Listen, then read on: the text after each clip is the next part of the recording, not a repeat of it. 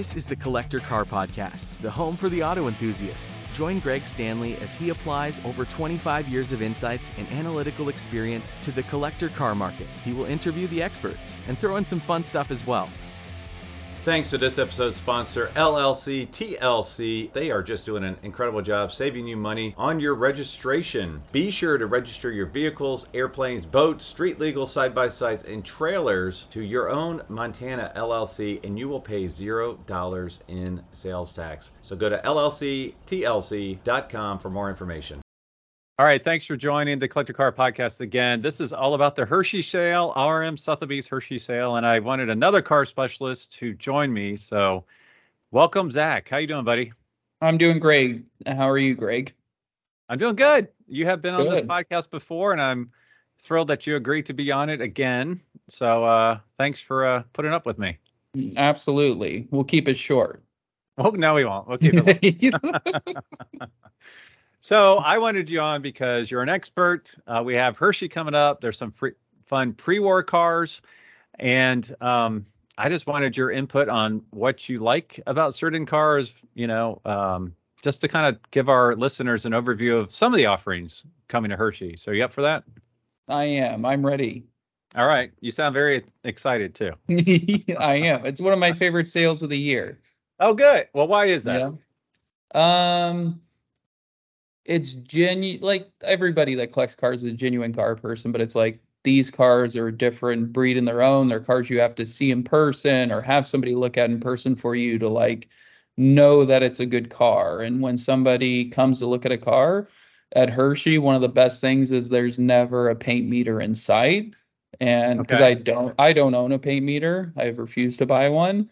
And so you don't like people are coming to see like, is this a good car? Like, is it a driver car? Is it a show car? Does it start and run? Like, all right, cool. Like, I'm good with the car. Like, I want to buy it.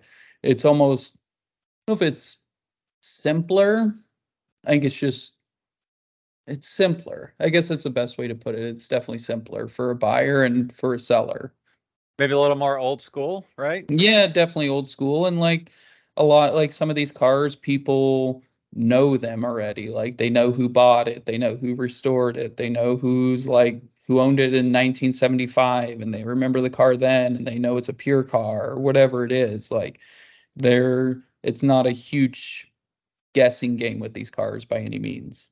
Oh, awesome. That sounds great. I know there's a lot more automobilia than we typically have at a sale, right? Isn't that kind of a fun part about it too? Yeah, it definitely is, because you get the old memorabilia, like the leather license plates, like the old Vanderbilt, I forget, what do you call them? They're like flags, essential pennants. Oh, yeah. Pendants. Yeah, pendants. Yeah. So, I don't know, there's a lot of old things like that are still really collectible. They're cool things to hang in your office or your man cave or your house if your partner allows you to do that, which some do, I imagine, not mine. So there's just a little bit of something for everybody at Hershey. Plus, it's the largest gathering of like old cars like this. So it's just a fun week all around. That's awesome. Yeah, and if you're watching on YouTube, you'll see that I have all sorts of automobilia behind me, including a fish tank. And if you look closely, there might be a fish floating upside down. Actually, there's not. I take very good care of my fish. But Zach, over there, one thing I do want to get from my office is, because my last name's Stanley, I want a Stanley brass dash thing, whatever. Like the emblem off the grill. Yeah, like the lettering. Yeah, if you see one, buy one for me. Would you? I'll send you a link. I know where one's at, I think. Oh, cool. I think there's a good chance. It's even in Ohio. Oh, all right. Yeah. It'll be on here next week, hopefully. Well, we're going to start with two pieces of automobilia I thought were pretty interesting. The first one is a penny farthing bicycle. Now, correct me if I'm wrong, isn't that the British translation of quarter penny or quarter dime because of the size of the wheels when you compare a quarter to a penny or something like that? I don't know that. I grew up in Kansas, which is way far away from any European people. So I don't know that. People in Kansas, believe it or not, rode these. There was actually a kid at McPherson College. He would ride a unicycle and also one of these around campus. Oh, that's So awesome. that's the closest I got to them. So honestly, I don't have an answer for your question on that. Well, we'll say the penny's correct because the name is penny Yeah. farthing. So we'll say the other one's for a quarter, which is the dimensional size between the front. Maybe that looks like maybe a $50. Yeah, we had a guy growing up that he was a dentist when I was like 5 years old. He'd go riding by Mhm. on one of these, and yeah, I don't know that I would ever try it at my advanced age, but maybe a young guy like you would. Yeah, and I know I think they even do races with these. I don't know if it's a race or like kind of like a tour. It's up in the Northeast, but they do still ride these like as a Wow. fun thing. And I know there will be at least one guy at Hershey that's there every year that still actively rides one. He's young like me, but he still actively rides one. So maybe we'll have to get him to ride it across the block for us. Oh, that would be awesome. Yeah. Well, I only have one other I wanted to pick. There were a lot of really cool airplanes, model Hmm. airplanes, and I just picked this one because I thought it was very cool. It's a ROCAF North American P-40 Warhawk. 5 to 10 grand is the price on this. Just Hmm. really, really cool. These things must be pretty good size. Do you have any Yeah. insights on? I mean, is this something that's in your wheelhouse, or you just think they're kind of cool? I think they're cool because obviously you could hang a lot of these from your ceiling in your man cave or car collection, where a real one takes up a lot more room and also is much harder to get a hold of, I imagine. I imagine. It's not Yeah. easy buying old warbirds from what I understand. Yes, I would agree with you. And this one's Mhm. really cool. And I just brought it up because we have like 20 of these things, or Yeah. maybe even more, a ton of them. So I have a lot of pilots in my family. So I'm going to share a few of these with my nephew, who is going to be an Air Force pilot one day. Well, There you go. let let's move on to the cars, and I want to start with the big cars, just because everybody kind of wants to know what the big cars are coming to Hershey. Yep. This is a 1909 Rolls-Royce 4050 horsepower Silver Ghost, and just what you would think of from a beautiful car from the early 1900s. Do you know much about this car? Have any opinions on this Um, car? so these are a great, there's still an active buying group for these because there's tours that you can do with them. It's HCCCA eligible, the Horseless Carriage Club, so you can do the tours with them. I think this one might even be an old farts tour eligible car too.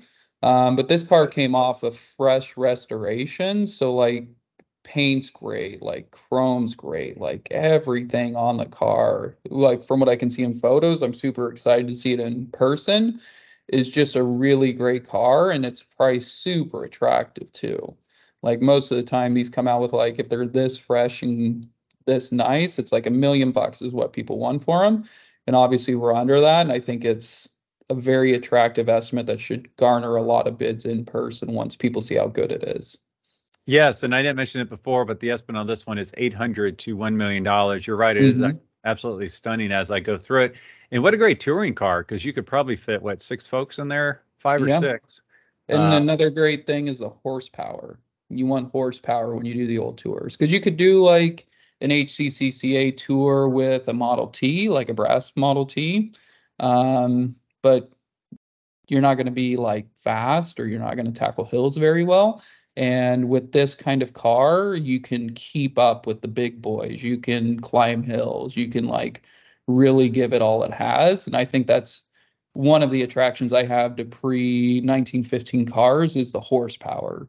I don't know, mm. maybe that's like my Kansas roots growing up around muscle cars. That's why I'm attracted to that kind of horsepower rating. But when I see like 40, 50 horsepower more on a pre-15 car, I think it's absolutely amazing. Yeah, that might sound really weird for our listeners that are used to, average cars having 300 horsepower now, right? But back in the Hmm. day, 40 to 50 was quite a bit, wasn't it? That's a lot of horsepower. Yeah, Right, a right. lot. Awesome. All right, the next one is another big hitter for this auction. It's a Hmm. 1934 Auburn 12 Salon Cabriolet, estimates 450 to 550. This is a Yep. V12 car. It sounds pretty rare. What do you know about Yeah. this car? So if I remember correctly, this is one of approximately five that's left in existence. And this car is pure too, like original chassis, original motor, original body, which with pre-war cars isn't always a guarantee because back in the day, like they were used cars. And if you blew up a motor in one Auburn you had, you pulled the other one out and swap motors. And then things go separate ways. It happens with Duesenbergs and a lot of pre-war cars. So to find something like this that's pure is super difficult. And like, I think even so this is a Salon 12 Cabriolet. On the Salon 12 Speedsters, I think there's only 3 pure, like 100% pure ones left in existence. So like, and they even made more of the Salon 12 Speedsters than they did the Cabriolets. So this car is like super rare. It's super rare. And a 12-cylinder Auburn, they run like silk when they're dialed in. It's an absolutely phenomenal car to drive. And my favorite part of this car is the woodlight headlights. Yes, I've those are always really cool. I've always been obsessed with those ever since I like started learning about Jordans, which were made in Ohio. And the Jordan Speedway Ace had woodlights on it, and I think they're super attractive. Not everybody's flavor, but I think it adds the right era to the car that it needs. Yeah, so for those that are not watching on YouTube, where they can take a look at this picture and see what these things look like, I don't want to say they're oval, like vertical oval, but that's kind of where you got to start, Yeah. right? And then they kind of come to a little bit of a point, not a point, but definitely tapered towards the bottom. So it's definitely a Yep. different looking type of headlight, correct? Yeah, and they're super hard to find. They came on a lot of different cars, and they're expensive if you want to buy a set of them these days. Like, I think I just saw a set get listed. They were okay. They were like, I think it was 8 grand, 6 or 8 grand, but I've seen them listed as much as 25 grand for a set of those headlights. Wow. Okay. Yeah. I'm going to hit some of the garage sales near me, see if I can make Yeah, this if you see work. some woodlights and they're cheap, you should buy them. Awesome. Well, before we go on to the next group of cars, because I know quite a few of these, you're the consigning specialist, and I noticed quite a few were no reserve. And I Mm-hmm. wanted your thoughts on no reserve, because I just did a no reserve episode last week or the week before where I took Okay. all 5 auction houses from Monterey. The Hammer Price folks were nice to give me the database, and I crunched the numbers, and it really seemed like in a lot of situations, no reserve performed quite a bit better than cars that had a reserve. So when Mm-hmm. you're talking to a client and you're saying, hey, you know what, I think the best strategic way to sell these cars would be to sell them at no reserve. How does that conversation go, and what are some of the points that you try to make to your clients? The conversation, it's all based on the client. Like, if you're getting a first-time seller to a sale, it seems like a scary thing to offer something up at no reserve, and you don't know what the final selling price is going to be. Like, obviously, we never know, but you don't have that layer of protection that a reserve gives you, to where if we don't meet that, or if we get close, they can change their mind and lift the reserve. But like, there's that minimum threshold that they can use as a blanket of security. So it really depends client to client. Usually clients that have sold cars at auction before understand the risk and reward of selling a car no reserve, which the risk is it could sell for under your expectations or our expectations as an auction house. That's definitely the biggest risk. So you're taking the highest bid on the car that day, regardless of where it stops. But the big reward is there's no stopping where the car could sell, like any car at auction. Like, it could go above estimate, like we saw with some of our no reserve cars at Monterey this year. They can absolutely blow by those estimates. And what a no reserve car gets you at auction is bidders. Like, everybody knows that that car is selling regardless of where the final price is. And so you have people that go there looking for a steal. You have people that are going there to buy it for whatever market price it is. If it's 50 to 60 grand, like, they're like, yeah, I agree, it's 50 to 60 grand, I'll pay 50 for it. And then you get bidders that are like, I don't care what it goes for, I just want the car. And so those bidders you bring through that process help push that car to where the final bid is going to be. And hopefully it's higher than what everybody was expecting. But you have to have that engagement. And that's where no reserve really helps. Obviously, with every car, it's not feasible to get no reserve. And that's why we price things where they should be in order to get people interacting with us. Yeah. Okay. Well, I brought that up because I just had one car last year at Hershey, and it was basically the car we're looking at right now. Mm-hmm. Yours is a 1935 Ford Model 48 Deluxe Phaeton. Mine was, I think, a 36. And I priced the car out. It was a spectacular example. I think it was 45 to 55 grand, hammered right at Mm-hmm. 50,000, right in the middle. And Yep. that was a no reserve car last year. And it seems like cars like this, which are kind of, I don't want to say a commodity, but they're ones that you see trade hands enough, you can pretty Yep. much nail it down, right? Yeah, like 30s Fords, like, it's all really easy. well, I say easy. It seems easy to put a price on them because it's all condition. Like there's so many that trade hands. If it's a roadster, like a 36 Roadster, if it's a sedan, if it's a coupe, if it's a Phaeton like this, there's so many comparable examples that have sold or that are for sale. And so it really comes down to condition history of the car. Like, oh, maybe it's not like AACA winning car, so maybe it's not 50, 60 grand. Like, I think, was your car last year the one that was restored by Babinski? Yeah. Yeah. Yeah. So, like, that was like, I remember that car now. Like, that car was killer. Like, people usually don't restore, people usually don't take Babinski like a 30s Ford. Like, he's known for like doing the big full classics and Mercedes and everything like that for Pebble Beach.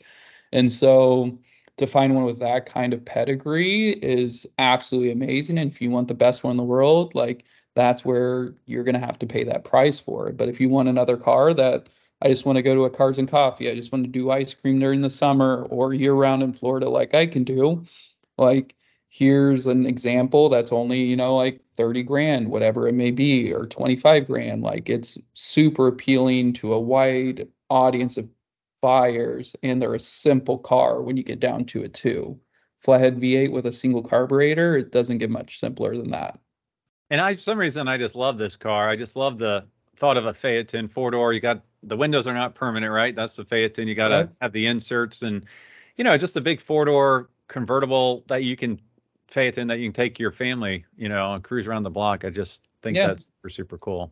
Oh, it is. It's very open touring minded. And to get an earlier, bigger car that's a Phaeton, you pay a big premium for it if it's a Packard or something like that. So this is an easy way into the old car world, or to add another one to your old car collection, and not for a heck of a lot of money, I don't think.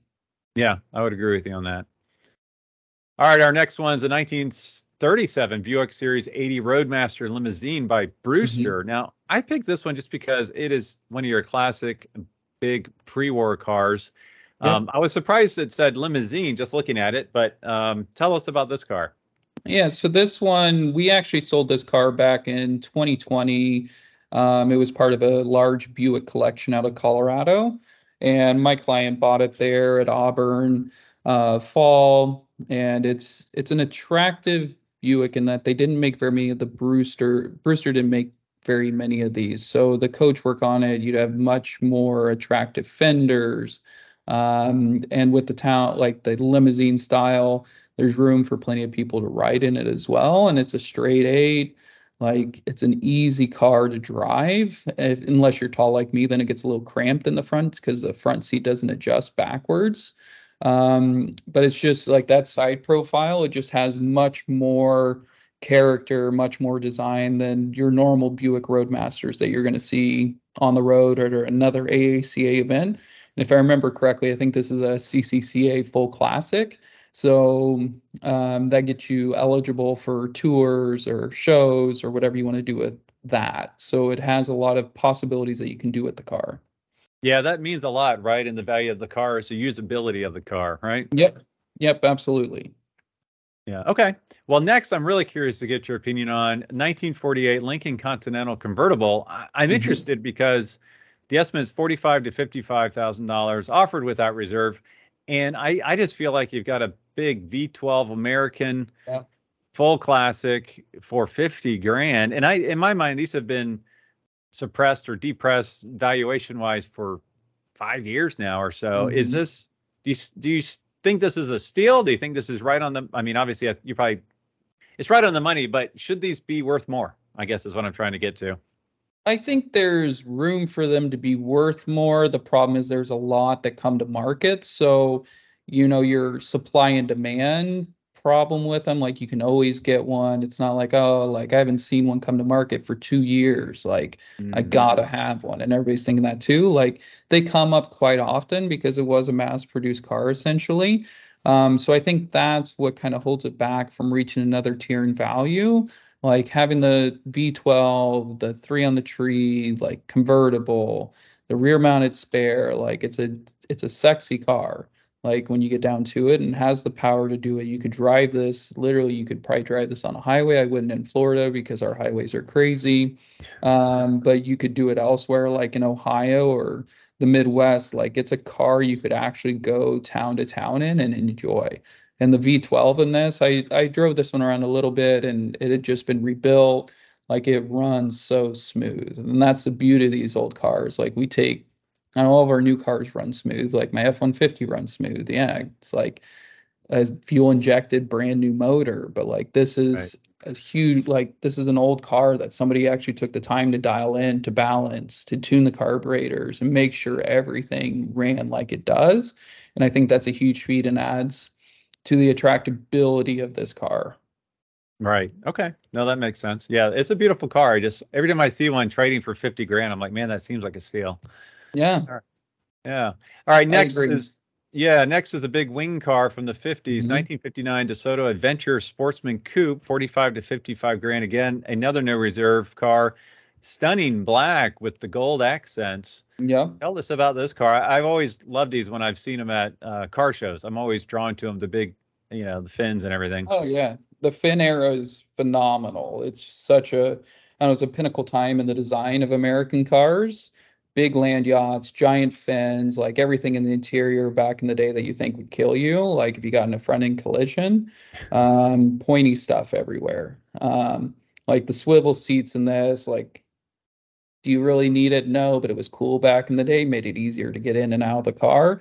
You have the push button transmission, which is, I don't know, that's back in today with even some new cars. Like back then, it was an amenity. Like everything had either a manual or an automatic on the column. So having a push button transmission was a luxury. In this car, with your big block Chrysler powered engine, AC, like this is a luxury car from the day in the classic colors of black and gold as DeSoto's look best in. You get the big fins. Like it's a truly great car that anybody would look good in. And it has the power to get you down the road also. And it has 6 brake lights, which is crazy. Yeah. Now Styling. yes, Styling. styling. Yeah, now the swivel seat that Hmm. turns, right? As you open the Yep. door, it Yep. turns towards you, which is really, really sweet. Very, very Yeah, cool. it is. It is. It's, I don't think you can do that with new cars. It probably goes against some like safety Yeah. regulations you have on Yeah. cars now. Might eject you as you open the door to get out. Yeah. Yeah. Well, sometimes you need to do that. Now, the next one, again, I'm really interested about. I love C1 Corvettes. I don't really fit Mhm. in them that well. I'm sure you're probably the same, how tall you are. Yep. Um, but I'm always curious because the starting in the 58, we have a 58 Fuelie Corvette, 110 to Mhm. 130, again, no reserve. Um, I always like the quad headlamps, which is what this car is, a 58. 58 is known for having the extra chrome on the back. Some people like the 59 and 60s a little more because it has a little less Mhm. chrome. And then I've also talked to folks that really like the 57 because that was a single headlight, Yep. the V8, the classic. Where do you fall when it comes to Corvettes first gen? So first gen, I would have to go with 57 also. I like the sleek look of a single headlight car. Mm. Like quad headlights really aren't my thing. I don't know why, but I really like the 57. Like you still get the V8, like everything like that. I just like that simplistic look a little bit more. I'm a simple man. See, I like the chrome and the bling and the coves and all that, so I'm probably more of a 58 guy. I, Yeah. I've appreciated the 57s a little more. But tell us about this car. Have you driven this car? I only drove that one a little bit because I think that was at the start of our whole shoot of all these cars up there. But like the fuel injection unit had been rebuilt, so it fires right up. When those are dialed in, they're great to drive. Like you get the 4 speed with the horsepower. For me, it's not comfortable at 6'4", like how tall I am to drive it. But these cars have that American power from the V8, the reliability, the smooth shifting of the 4 speed.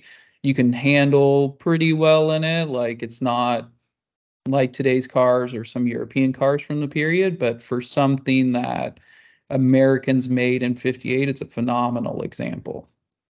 Yeah, and this is such a classic color combo. It's red Yeah. interior with the white coves.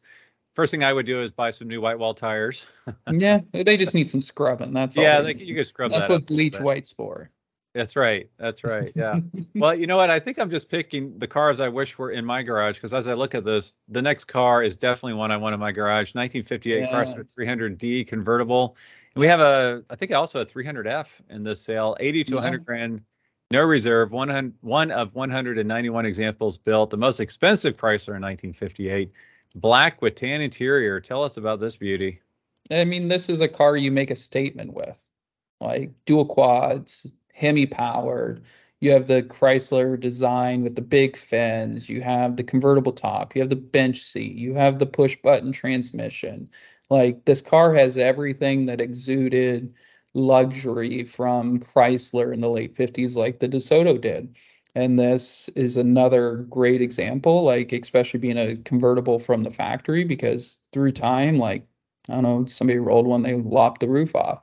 Like there's always cars out there that aren't pure, like in any era. And this one is a good original convertible from the factory that's been restored and maintained and like drives well. It's a phenomenal car. It really is. Yeah, this thing is absolutely gorgeous. Now, could I fit that in my garage? Do they fit Yeah, in standard garages nowadays? I think if you sold your GTO, you could fit this in there.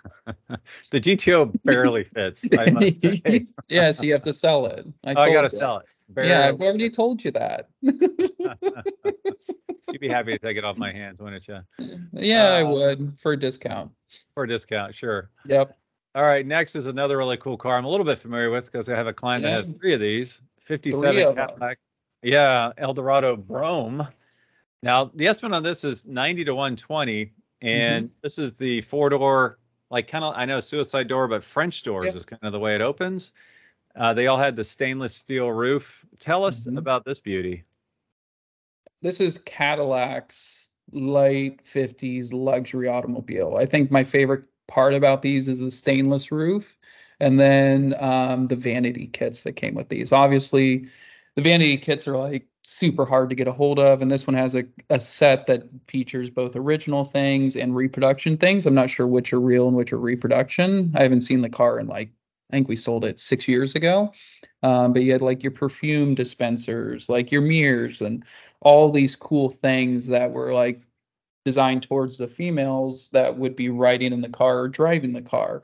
And so Cadillac really targeted that audience with some of their things. And so these cars were luxury. I think if I remember correct, you could even have like memory seats in these. I don't know if I've seen one with electric memory seats that actually worked.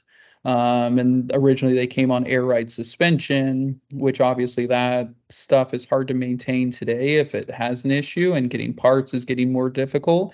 And this car's been converted over to coilovers, so you don't have to worry about that at all. You maintain the same ride height. You don't have to worry about leaving for the summer or the winter and coming back and seeing it squatting on the ground. Like it'll maintain that ride height. So that's a nice part that I like. Some people don't like it because it's not pure. But from a usability standpoint and maintenance standpoint, it's a very positive aspect to this car. Yeah, and this one also had custom hubcaps. They're all custom to the Brome and chrome and just really beautiful and different. And this is a car I've been calling like kind of a pinnacle car. Kind of not that it's recession proof, but I think it will outpace the trends from a valuation standpoint just because it was such a special car in the day. Would you agree with that? I would. Like anything that was special back then and not necessarily built to be as special as it is today will maintain and always have somebody that wants that car. Like they didn't build, I forget the production numbers on these. It's fairly small. Like they didn't purposely do that to like create value in the future. Like most of these people, they're like, oh, we just built a few hundred of these. And like now today we're like, oh, there's only 200 of certain cars left. Like the value's super high. Like they didn't purposely do that, but it's the benefit the cars have today is the manufacturer's limited production, maybe accidentally or on purpose back in the day, that will help maintain these cars into the future and maintain their collectability. Yeah, this is one of 400 built for 57, just 704 for 57 and 58. And if I remember correctly, in 58, the price point was like $13,500, which was at the time, I believe, the most expensive American car ever produced for that year.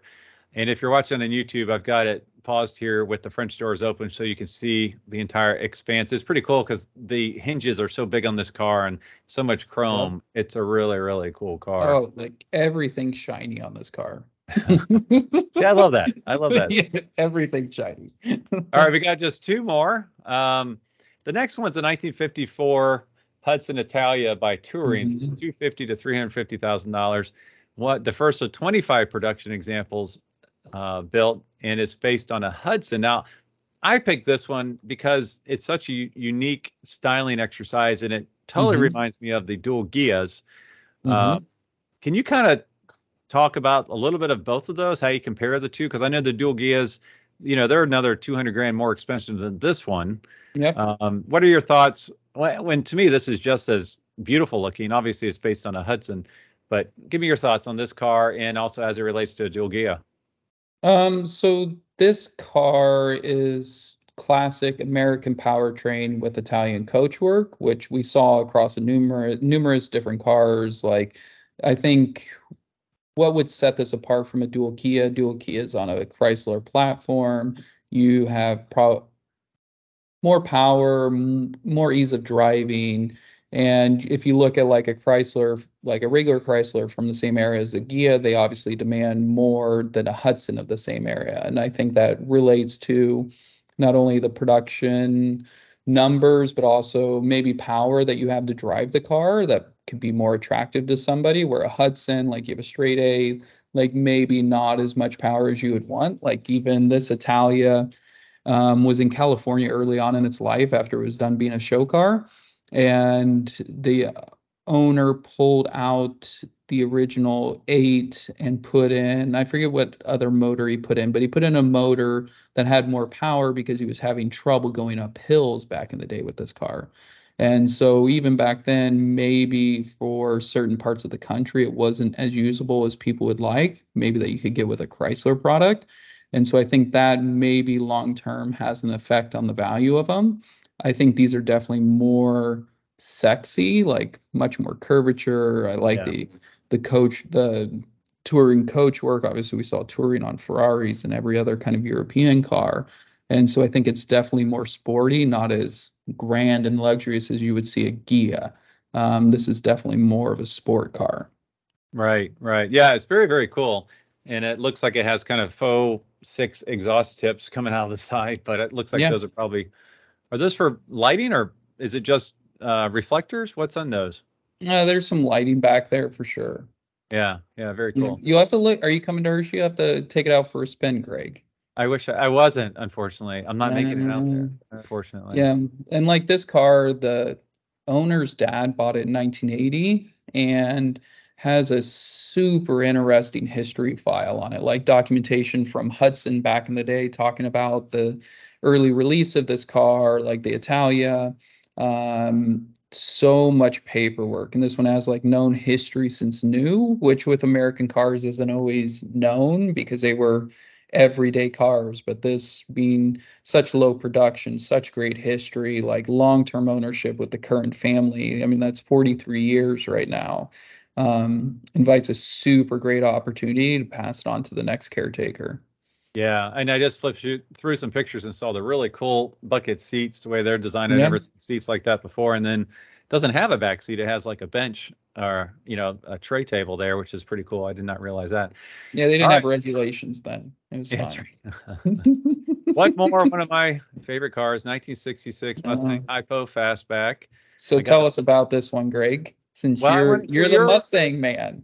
I'm the Mustang. So the estimate on this one is $75,000 to $90,000, no reserve, most desirable, highest performance Mustang for 1966. I have a beater 65 in the garage, which I absolutely love. I will tell you what's interesting about this car is that in 65 you could not get AC power steering or an automatic, whereas in 66 you could. But this one's nice spec. It's black. It's got the GT package with the red side stripes, red line tires, got the styled steel wheels. Really, really nice presentation. Pony interior, which is super desirable. The wood grain console. It's got the Rally Pack, which is an 8,000 RPM versus the standard 6,000. So really great package here. I think it's priced right on. Yep. That's my opinion. So what's your opinion, Zach? I like the Raven Black. I think it's super sleek on this car. Like you said, the red side stripes, red line tires, styled wheels, GT package, like 4-speed, K code. Like, I don't know what more you could ask out of a Mustang fastback from 66. I mean, your next step up is going to like a Shelby, like GT350. Like, this is it's I don't know if it's peak. I think it's probably like the best thing that you could get now, since you're not ordering the car new. Since we don't have the luxury of doing that now, we have to buy what somebody else bought. And whoever bought this one new did a phenomenal job with picking the colors and picking a K code and a 4-speed. Like, I think you should trade your 65 in on this one, Greg. I don't disagree with you. I don't. But then I would be scared to drive this with the black paint job. You know, that one I have, I can take it down a gravel road without having to worry about it. I mean, if you own it, you can take it down a gravel road. Nobody's going to stop you. Well, that's true. That's true. Now, one thing that's interesting, there's another Hypo, a convertible in the sale, and it's the dark ivy green, which I absolutely love. And I noticed they both say they have numbers matching K code engines, which is really rare because of the 3 production plants. I believe only one of the production plants actually put a VIN stamp on the engine block. So that is a very cool thing to have. It just adds value to the car. So yeah, and I looked at both I looked at the fastback stamp last night. Jake got it for me since the car's in Canada, and then the 65 stamps in the history file. And they look nice, and it's amazing that they're still there. Yeah, that's awesome. Well, I just flipped to Arm Sotheby's homepage now. That tells us that this interview is over. Is there any other cars or any other comments per the Hershey auction? It's an auction that everybody should attend. Like, Hershey's an event you should attend once in your life. It's a big hub for where we get all this energy for our hobby at.